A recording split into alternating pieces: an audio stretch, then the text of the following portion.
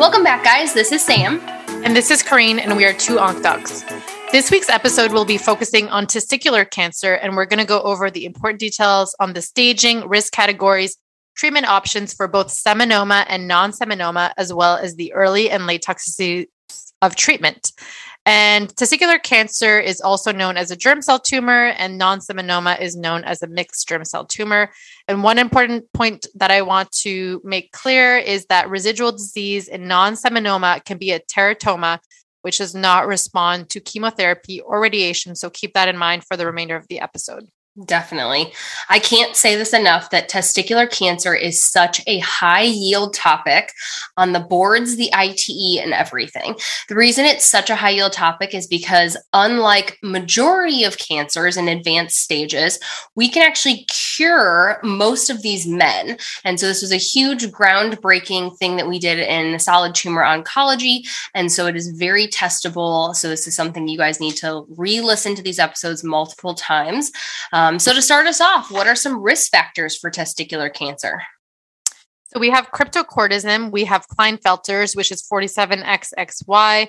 We have isochromosome 12p. We have a family or personal history of testis cancer. And finally, infertility is also a risk factor for testicular cancer. Perfect. And one little pearl to remember is that if you also are given a vignette of cancer of unknown primary and they throw the isochrome 12p at you, it is testicular cancer and you treat it as such. So that is a pearl you guys should also commit to memory. What are our initial symptoms of testicular cancer? So a patient can present with a testicular mass. It can be painless or painful, or they can also present with any of the symptoms of metastatic disease. And then finally, if you have a vignette with an unprovoked DVT in a young man or see this clinically, you should be thinking about testicular cancer on your differential. Perfect. So what is the workup that we need to do and think about in a suspected testicular cancer case? So you're going to start off with a testicular ultrasound, and ultimately the patients are going to need an inguinal orchiectomy, which needs to be done quickly. So generally within a week, if you suspect testicular cancer, you can do sperm banking before or after that, especially if they're going to need chemotherapy. And then they will need a CT chest, abdomen, pelvis, as well as tumor markers. Very important point is that we do not biopsy the testis. Agreed. Not biopsying the testis and also knowing that it is an inguinal orchiectomy. So you take the testy out through the inguinal area, the way it descended down, are two very key concepts to commit to memory. When testicular cancer is suspected, what are the tumor markers that we need to obtain? So there are three. There's AFP, HCG, and LDH. Very important is that seminoma does not make AFP. So do not pick seminoma as the answer if the AFP is elevated. The half-life of AFP is 7 days, and it should be going down by 50% per week with treatment. And we should generally ignore levels of AFP less than 20. And it's important to note that there are many other things that can raise your AFP, which include gastric cancer, hepatocellular carcinoma, and liver disease can also cause an elevated AFP. The second tumor marker is HCG, which has a half-life of 3 days, can also be elevated due to marijuana use or hypogonadism after orchiectomy. And when it's very elevated, suspect choriocarcinoma, which we will cover in a different episode. And finally, we have LDH, which is not that specific, but it is useful for prognosis. And then finally, very important note is that the tumor markers are categorized after orchiectomy for prognosis, not before. Yep, that last point is so important to remember. And when we start talking about different risk categories of these tumor markers, know that it's after orchiectomy and really it's the day of chemo is how you're going to need to think about that for the vignettes. So what is the staging for testicular cancer? So stage 1 are those that are in the testis only, and you don't really need to know this T stage, but do remember that lymphovascular invasion increases the risk of relapse.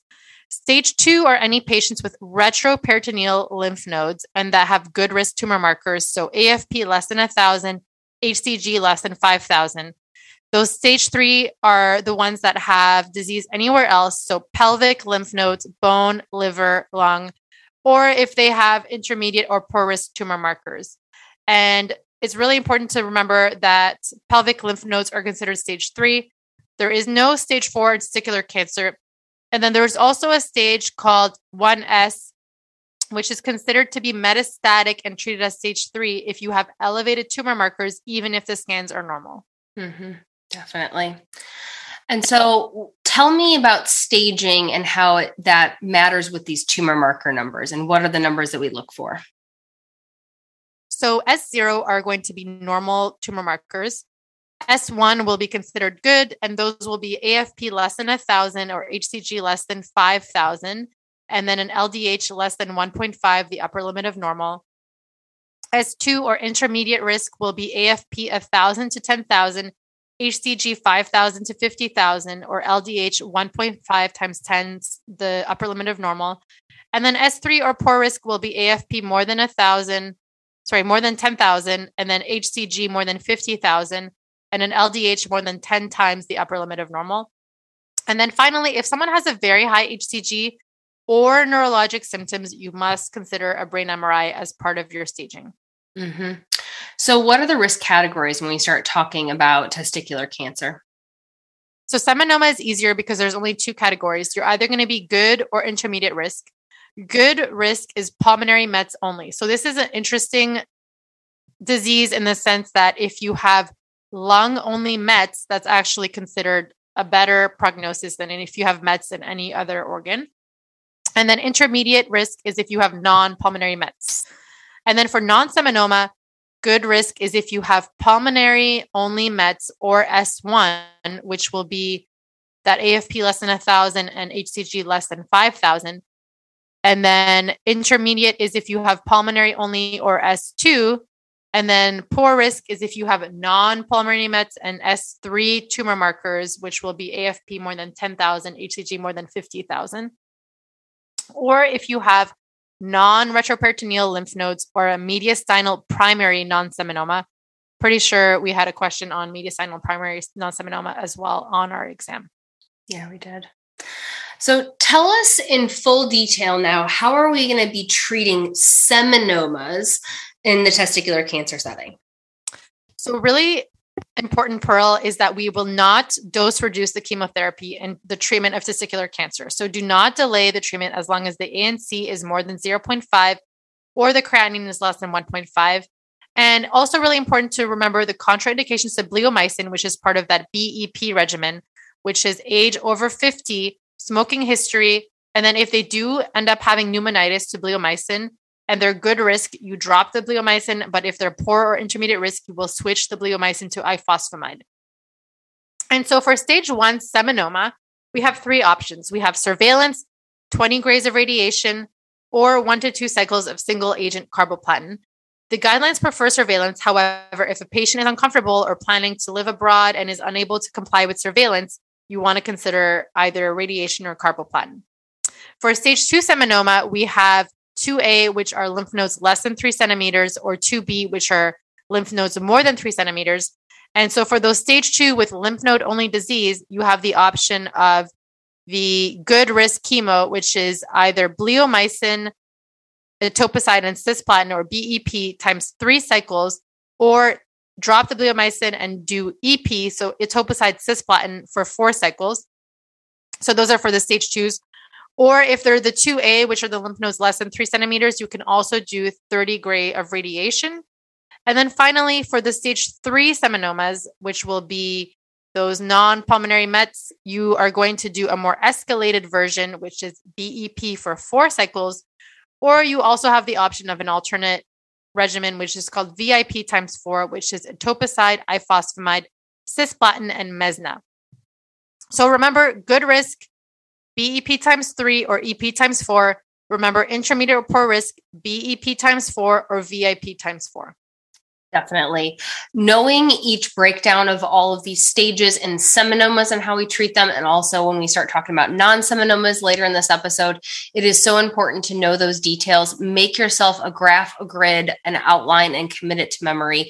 If you're doing the MD Anderson videos, I think they had a really good table in there walking through all these regimens and when we give 4 versus 3, when you can do BEP versus EP, and when you need VIP.